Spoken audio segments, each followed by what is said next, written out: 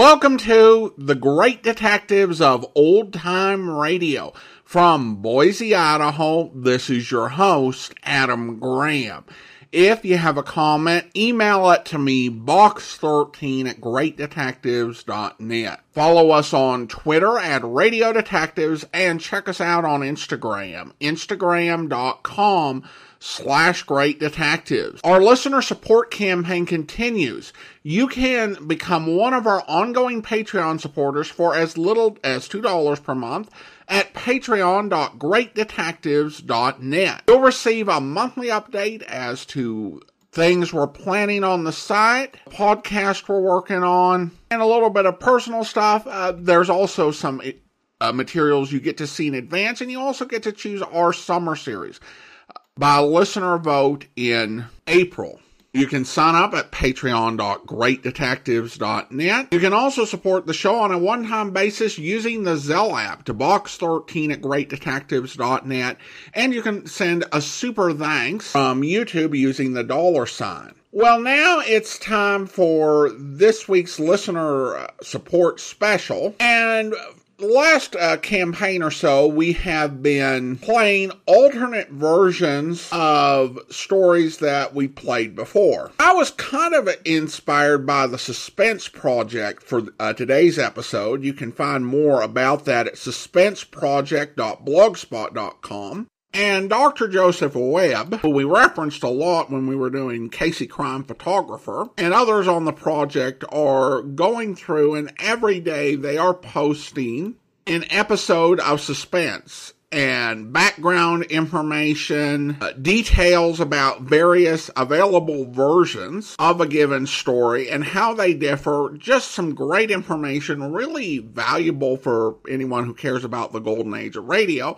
And they posted The High Wall. We did the Lux Radio Theater version of The High Wall. It was actually a play before it was a movie, and it was adapted from Bradley Foote's play to an episode of Suspense, and Dr. Webb speculates this may have been in an effort to get the play turned into a movie, and of course that worked out. I thought it would be interesting to hear the Suspense version of The High Wall, so we're going to take a listen to that. It stars Robert Young, best known for his lead role on Father Knows Best. Here it is from June 6th of 1946. Now, Roma Wines, R-O-M-A, made in California for enjoyment throughout the world. Roma Wines present Suspense. Tonight, Roma Wines bring you Mr. Robert Young as star of The High Wall, a suspense play produced, edited, and directed for Roma Wines by William Spear. Suspense, radio's outstanding theater of thrills, is presented for your enjoyment by Roma Wines. That's R-O-M-A, Roma Wines. Those excellent California wines that can add so much pleasantness to the way you live, to your happiness in entertaining guests, to your enjoyment of everyday meals.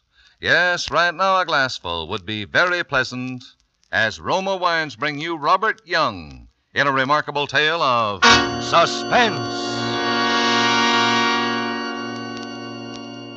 I woke up in bed. Nothing strange about that, except that it was a hospital bed. I couldn't imagine how I got there. I didn't remember any accident. I didn't feel sick. Why the hospital? I laid there trying to puzzle it out. Last night was Christmas Eve. I was stopping at the Beacon Hotel in Boston. I was going to get up early this morning and go to Fitchburg and find Helen, my wife. After 3 years of separation, it would be nice to be with her again on Christmas Day. I turned in bed and looked out of the window. Christmas? Why, it was summer. There were trees and grass and flowers in bloom. I guess I twisted around or something, because the next thing I knew, a girl was leaning over me, smiling. Hello there. Feeling better? Well, I guess so. Am I supposed to be sick? Well, no, not if you feel all right. We were beginning to get worried about you. You didn't seem to want to wake up. We? Who's we? Oh, Dr. Dunlap and all of us. Well, what happened to me? Why am I in a hospital? You've been very ill. Don't try to think about it, Mr. Lewis. Just get well. You're, Amy, aren't you? That's right. Good for you. Amy. How did I know her name? Why was her face so familiar to me? I tried to think, and suddenly I remembered. I'd been dreaming about her. In one dream, I was up to my neck in quicksand, and she was trying to save me. She was crying, and her tears fell on my face, and she kissed me. That would have to be a dream, wouldn't it? Still, as I looked up into her eyes, it seemed very real. I could almost feel her lips. I dozed off, thinking of her, and when I woke up, Dr. Dunlap was standing beside my bed. Well, Mr. Lewis, Miss Adams tells me you're bright and snappy this morning. Yeah. Any reason why I have to stay in bed? Oh, none at all. If you feel able, we'll get your clothes, and Miss Adams will take you down to the solarium, and you can sit in the sun. Now, how's that? The solarium was a big glassed-in veranda where the patients sat around and took it easy. Played cards and read and talked. It was quite a crowd when we walked in, but nobody seemed to notice us. Amy, Miss Adams, introduced me to a girl who ran the newsstand. Her name was Ella. She sold cigarettes, candy bars, magazines. I sat down over to one side and looked the people over. Nobody seemed very sick, but they said silly things and laughed a lot. One man acted like he was catching a ball and throwing it to second base. Then he'd argue with the umpire over a bad decision, and suddenly it hit me, like a smash in the face. This wasn't a hospital. It was an insane asylum. I jumped up, but Amy put her hand on my arm. Dr. Dunlap appeared out of nowhere and pushed me back into the chair. Easy, Mr. Lewis, easy now. Don't get excited. I'm not excited. I just found out where I am, that's all. Let's go up to your room and talk it over. Talk what over? I'm in the wrong place. Maybe I'm a little sick, but I've got all my buttons. Get me out of here. Mr. Lewis, please, you're making a disturbance. Go along with Let Miss loose Adams. me. Doctor, I can manage. Then please do it. We'll have a riot here if he doesn't quiet down. Mr. Lewis, you don't want to get me into trouble, do you? We were getting along so nicely. When she put it that way, I let them take me out of there and up to my room. But then I put up an argument, demanded to see the head man. Amy backed me up, too. She said she was sure I was okay and didn't belong in such a place. Dr. Dunlap hit the ceiling. They had a battle with Pip. He slammed out of the room, and she had a fit of crying. But the net result was that I was taken to the office of Professor Bird, the man who ran the asylum. He was a strange little guy, with a head cocked to one side like he was listening to something nobody else could hear. Ah, Mr. Lewis, feeling better? Why does everyone ask me that? Yes, I feel great. Good. Do you remember me? Should I? Well, not necessarily. What seems to be the trouble? You just made a mistake, that's all. Got the wrong fellow. I don't belong here. Well, that's strange. Your commitment papers seem to be in order. I don't care about that. Listen to me. Here, Oh. Mr. Lewis. Let's discuss this calmly. We're not in the habit of picking people off the streets haphazardly. Someone had to sign you in. Who was it, your parents? My folks have been dead for years. Your wife, perhaps? She doesn't know I'm back in America. Probably thinks I'm dead. Come on, Professor, stop stalling. You've got it all on that paper. Never mind this paper. Tell me about yourself. Were you in the war? No, they wouldn't take me. Blood pressure or something. I went to Burma for the International Oil Company. Oh? How was it in Burma? Pretty rugged. I was there for 3 years. I'd be there yet, only I fell in front of a bulldozer and got my leg crushed. They shipped me back to San Diego, thinking they'd have to cut it off. Well, fortunately, they didn't have to, huh? Did your wife know you were hurt? Funny you should ask that. No, she didn't. You see, we used to go to dances a lot. I see. You didn't fancy yourself with a crutch. Does anybody? But after you were discharged from the hospital in San Diego, did you communicate with her then? No, I wanted to surprise her. She thought I was still in Burma. I took a train for Boston, arrived on December 23rd, a Thursday. Yes. So I went home, looking for Helen. She wasn't there. Somebody else lived in the house. She'd sold it. Knocked me a twister. I was born in that house. My grandfather built it. And it was gone. Where was your wife? Helen? She was in Fitchburg, working in a defense plant. But I didn't find that out until I ran into an old pal of mine that night. He almost keeled over when he saw me because everybody thought I was dead. You know, not hearing from me for more than a year. And did you go to Fitchburg, see your wife? No, I didn't want to see her right then. Why not? Oh, I was upset, I guess, about her selling the house. Besides, I'd been away more than 3 years. 1 day more wouldn't hurt. So I checked into a hotel, the Beacon House, room 305, I remember. I stretched out on the bed and tried to think things out. Yes, yes. You were lying on the bed and... Oh, well, I fell asleep, that's all. I see. No use telling him how I laid there, thinking of Helen and wishing I'd gone on to Fitchburg. How I kept seeing her face like a great big painting on the ceiling. He'd think I was nuts if I told him how I could smell that queer perfume she used. And the feeling I got that she was there in the room with me. And how long did you sleep, Mr. Lewis? I don't know. What woke me up was someone knocking on the door. I got up and opened it and...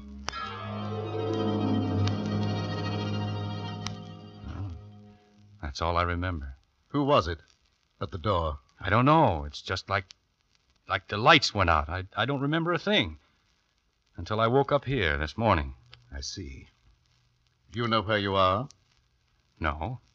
This is a hospital for the mentally ill. This is the Floridale Hospital for the criminal insane. Criminal insane?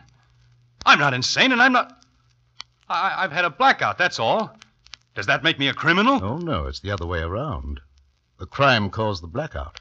Crime? What crime? What did I do? I can't tell you that. I'll say you can't. You've got the wrong man. And you're afraid to admit it. I wish that were true for your sake, Mr. Lewis. However, I attended your trial. The state called me as an authority on mental diseases. It was at my suggestion that you were sent here for treatment. How? How long do I have to stay? Until I'm convinced you are no longer a menace to society.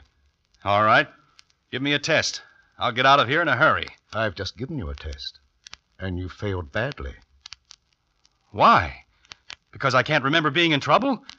Well, that could happen to anyone. No, not in your case, Mr. Lewis. Your mind has drawn a certain a curtain across something it doesn't want to remember. The crime you committed is buried in your subconscious mind. Until you can remember everything that happened from the time you opened that door down to the present moment, I shall have to detain you. When you remember your crime and the reason you committed it, you can walk out of here a free man. But you're pretty sure I won't do it, aren't you? Okay, I'm going to fool you. Dr. Dunlap, Miss Adams, you're witnesses to what he said. Understand, Mr. Lewis, I'm interested in reasons. You'll get everything. You're a man of your word. I'll be on the street tomorrow. Come on, Miss Adams. Outside in the corridor, I felt so relieved, I threw my arms around Amy and gave her a big kiss. Then we walked hand in hand toward the stairway. We met a couple of nurses, and Amy stopped to talk to them. I walked back to Professor Bird's office and listened at the door. He and Dr. Dunlap were still talking about me. I heard them mention my name. I opened the door real easy so they wouldn't notice it. Why, he's been a walking zombie. He couldn't talk, had to be fed, bathed, and put to bed like a child. I'm really very encouraged. It wouldn't surprise me a bit if he recovered. Don't be absurd, Dunlap. Such cases never recover. You'll struggle a few weeks, try to remember, then chuck it. Oh, by the way, I think I ought to know. What did he do? Well, understand I don't want it noised around. But you'd better tell his nurse that he's dangerous, especially when he thinks he smells perfume. Oh, yes. Yes, he did mention perfume. For your information alone, the man's a killer. Really? A rattlesnake. He strangled a woman with his hands, and he'll do it again. Here, read his history. That's all I heard, because Amy picked that moment to come and get me. But I'd heard enough to realize that something was terribly wrong. Me? A killer? Why, I'd never hurt anyone in my life. I'd been framed. Somebody had committed a murder and pinned it on me because I'd lost my memory and couldn't defend myself. The only way to get free was to recall everything that happened, every single thing from the moment I opened that door. What if I couldn't remember? What if I never remembered? It meant being kept here, locked up for life, for a crime I didn't commit. Nice spot for an innocent man.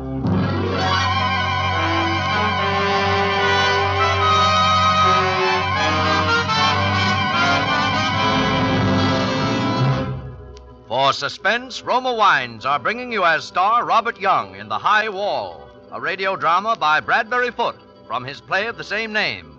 Roma Wines' presentation tonight in radio's outstanding theater of thrills, Suspense.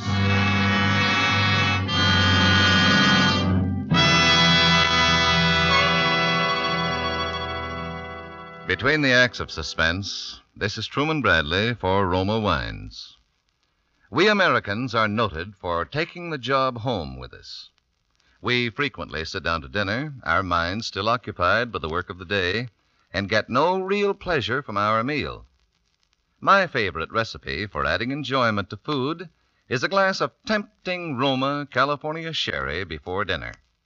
Designed by the goodness of nature and the skill of man to make food taste better, Roma sherry is the perfect first call to dinner. As you pour the golden amber goodness of Roma sherry into a glass, enjoy its fresh, full fragrance.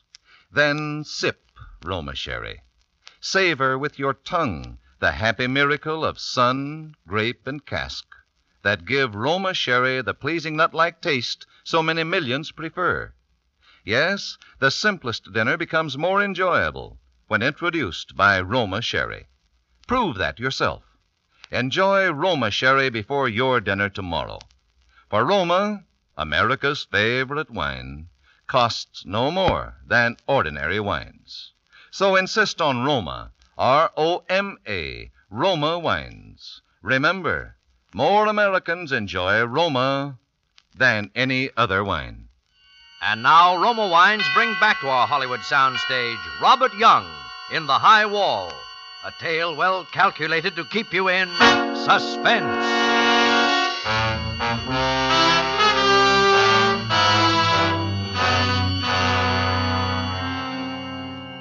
When I promised Professor Bird that I'd give him the whole story the next day, I was absolutely sure I could do it.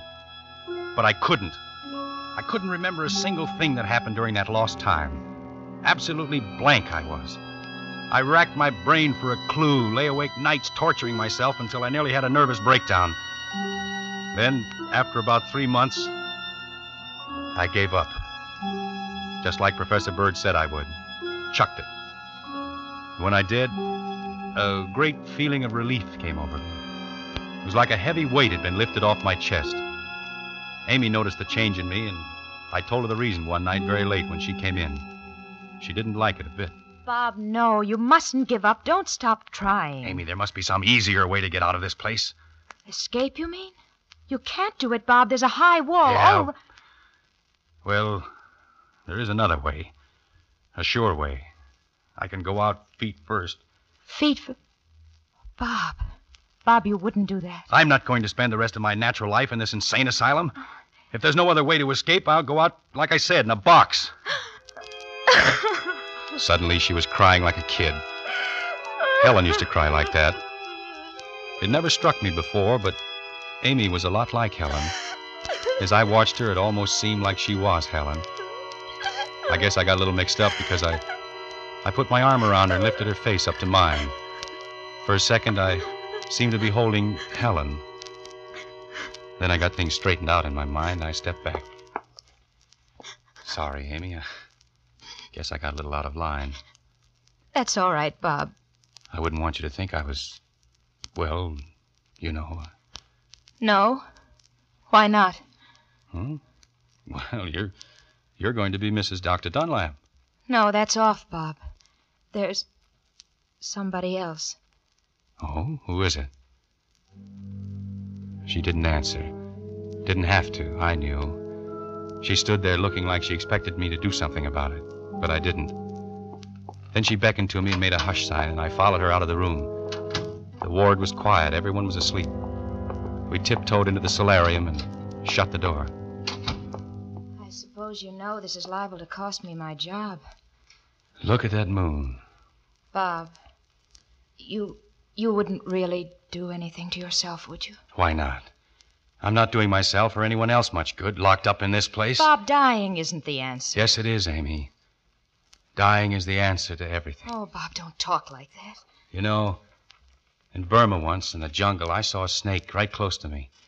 A king cobra it was. I stood perfectly still, hoping it hadn't seen me. I didn't breathe. Then finally I couldn't stand it anymore. I made a quick jump. But he got me. Right through the leg, here. It was a swell chance to die. But I didn't want to. I crawled through the jungle to a first aid station, and I managed to pull through. For what? I'd have been better off to die right there. Oh, no, no. I kept on talking like that, hardly knowing what I was saying, because I had a queer feeling that I was telling it to Helen and letting her know what I'd gone through for her. Helen always wanted security, and I went out there to get it for her. Those oil companies paid big money. Bob, if you could only remember who it was when you opened that door. Yeah. What's that perfume you're wearing? What? Perfume? You know we aren't allowed to use perfume. Funny, I could swear. Lean closer. Of course you are. It's that same stuff that... Go on. Why don't you? What? Kiss me. I want you to. Sorry to interrupt, but we do have rules here. Hold it, Dr. Dunlap. The light isn't necessary. Go to your room, Mr. Lewis. That's all right, but don't throw the hooks into Amy. It wasn't her fault. Never mind, Bob. I can defend myself. Go along.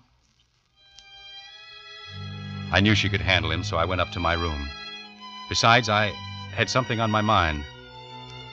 While I was holding Amy in my arms, I had a vision, I guess you'd call it.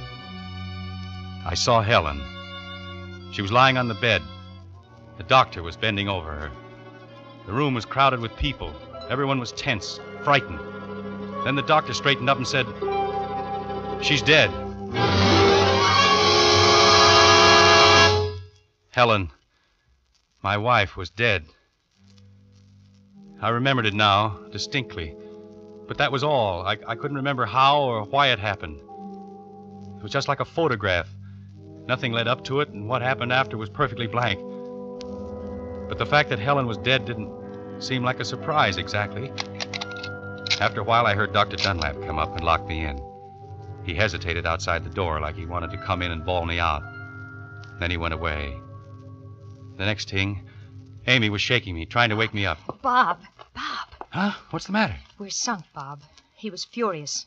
I'm discharged, and you're going to be put in another ward. By the louse, he can't get away with it. Listen. Shh. I know how you can escape. What? How? Ella quit her job. She's leaving in the morning. Her car will be parked in the driveway outside the solarium. All you have to do is get in the car, lie down on the floor, and pull a rug over you. Oh, Amy, that's screwy. How would I get outside? The solarium door is always locked. That's it. Ella's going to unlock it before she turns in her keys. Yeah? But I'd be seen. No, they'll all be in church. It's Sunday, Bob. Oh. The minute they start to sing, open the door and slip out. Oh, Bob, it's the chance of a lifetime. Ella leaving makes it easy. She'll drive right through the front gate, and they won't even stop her. Oh, Bob, say you'll do it. I can't go away and leave you here. Well, what did I have to lose? Besides, she started to cry and carry on, so I said, all right. And the funny part of it was, it did work. I'll bet we were 50 miles from the asylum before they knew I was missing. Ella picked up Amy at the edge of town, then hit for the open road.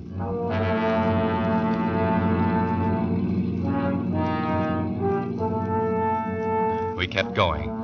The girls got me a hot dog at a roadside stand. We kept on. We began to wonder where we'd spend the night.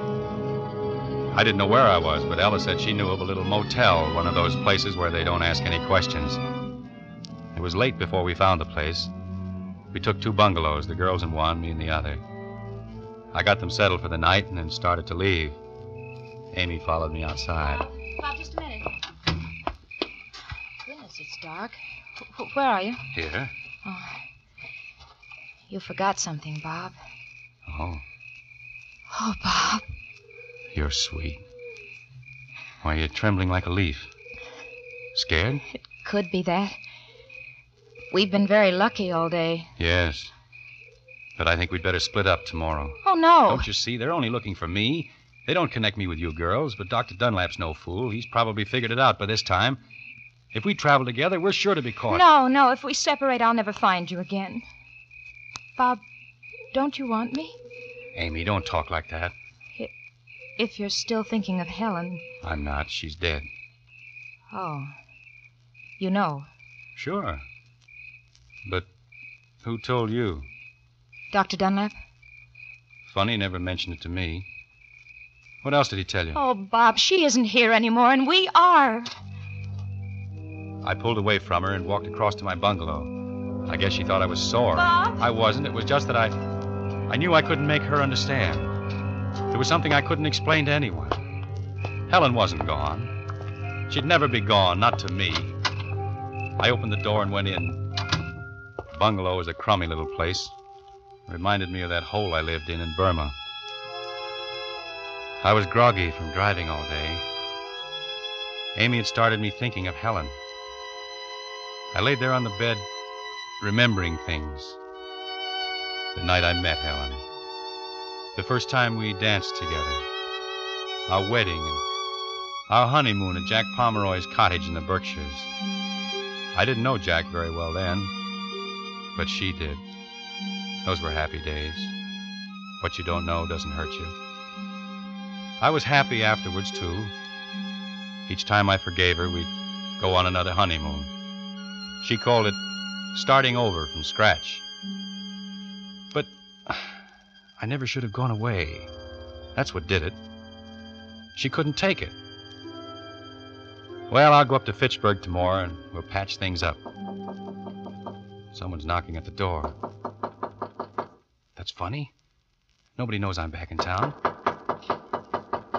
Hello? Bob, let me in. Who is it? Bob, I want to talk to you.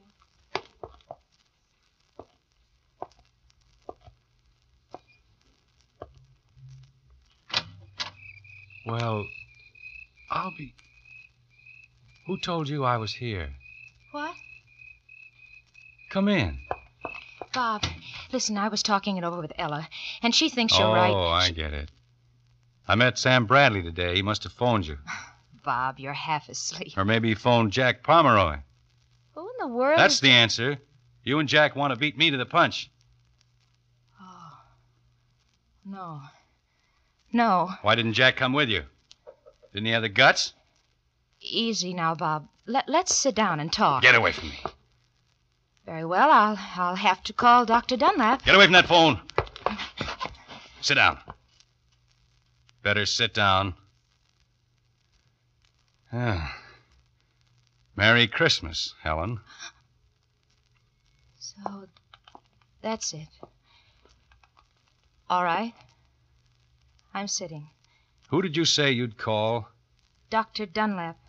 Is that a new one? Or Dr. Hoffman. He'll give you a nice cold bath. That's supposed to be funny. What do you want here, anyway? Well, you've been sick. I thought you might need me. Need you? I never needed you. I know it now. All right. Then maybe I need you. And that's a lie. Because I happen to know what the score is. Sam Bradley told me. What about my home? Somebody else is living in it. What a rotten deal. I'm fighting snakes and mud and slime, sweating it out in swill piles and wondering if I'll ever see daylight again. And you're here in Boston having the time of your life on my money. You didn't want me to come back. But me, like a fool, I used to drop off to sleep thinking of you and then pick you up in my dream. I could hear you laugh, see you dancing, smell the perfume in your hair. I'd talk to you and you answered me. We planned things we'd do when I got back. And all the time you were hoping I'd never come back. Bob, dear, don't cry. Don't cry. Come on, let's go talk to Ella. Sit down. I'm only trying to help you. You've helped me enough. I promised Bradley I'd kill you when I found you. I've got to go through with it. Bob, I love you. Oh, not frightened, huh? You won't hurt me, Bob. I love you. The last time you begged for mercy. Bob, I'm Amy. This is Amy. I'm Amy. Don't do it. Bob.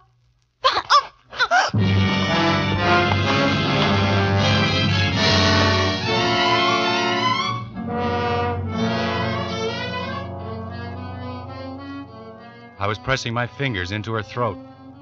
She died game this time. Didn't kick or make much of a struggle like she did before. It was almost like she wanted me to do it.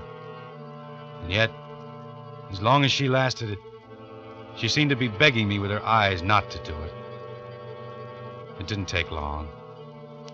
Then she went limp, and I let her fall to the floor. When I let go of her, I kind of lost track of things. Another blackout. I woke up about a week ago. It's taken me this long to get things straightened out. It's winter now. My nurse tells me. I think she's lying, but I can't prove it. You see, there's no window in my room. The walls are padded, and the furniture's nailed to the floor.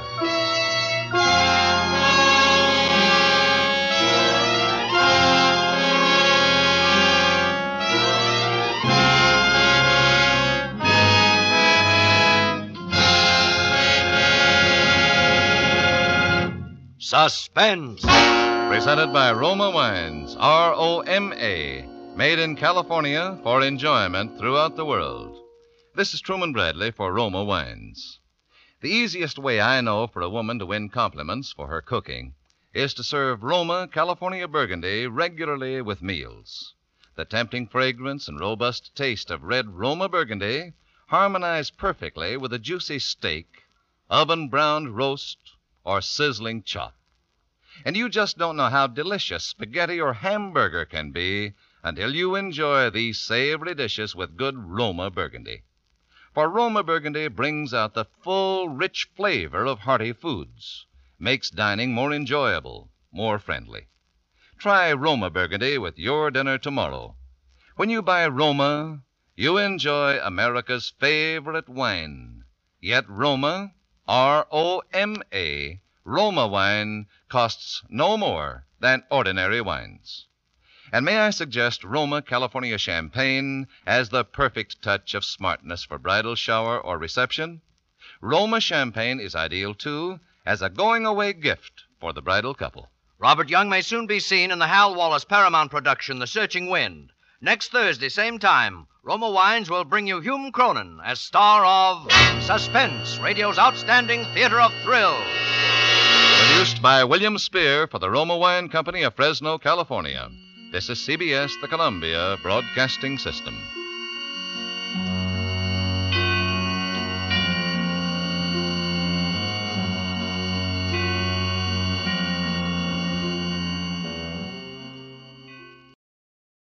Welcome back. Well, a very engaging play, a strong performance from Robert Young. And Young, in many ways, he's remembered mostly for Father Knows Best and for playing these sort of light, really con characters like Marcus Welby. However, he could play a villain or someone who was unbalanced, and there could be something really unsettling about those type of performances, but it does speak to the type of performer and the type of talent he was, that he could pull those things off. And I think certainly he does it here. As I think for most of the episode, there is a lot of uncertainty.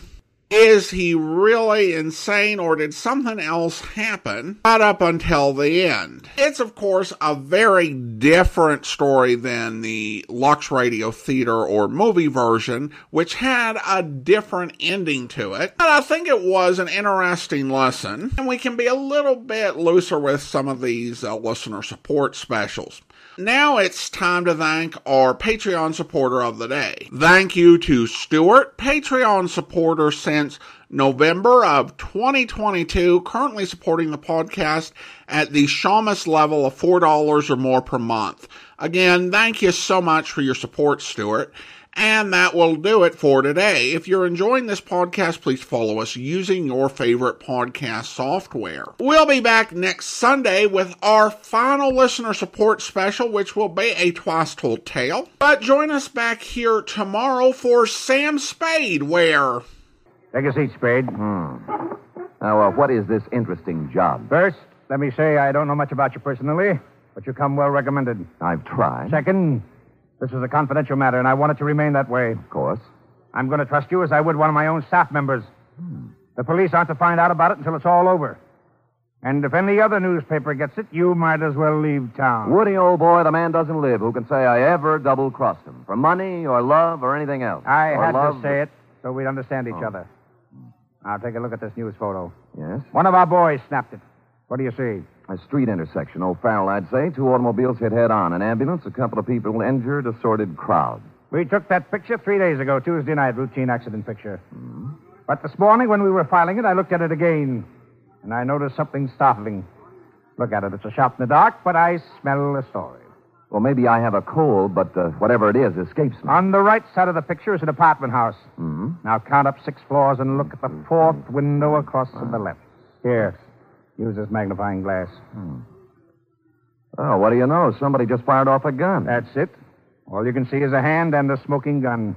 You can't even tell whether the hand's male or female. But somebody shot at something, probably a person, just a second before that picture was taken. You want me to find out why, huh? This calls for a detective, not a reporter. There hasn't been a single homicide, suicide, or gunshot wound reported in the city since that happened. Now, I want the story. Get it. Okay, Chief. Get ready to rip out page 1. I hope you'll be with us then. In the meantime, do send your comments to box13@greatdetectives.net. Follow us on Twitter @Radio Detectives and check us out on Instagram, instagram.com/Great Detectives. From Boise, Idaho, this is your host, Adam Graham, signing off.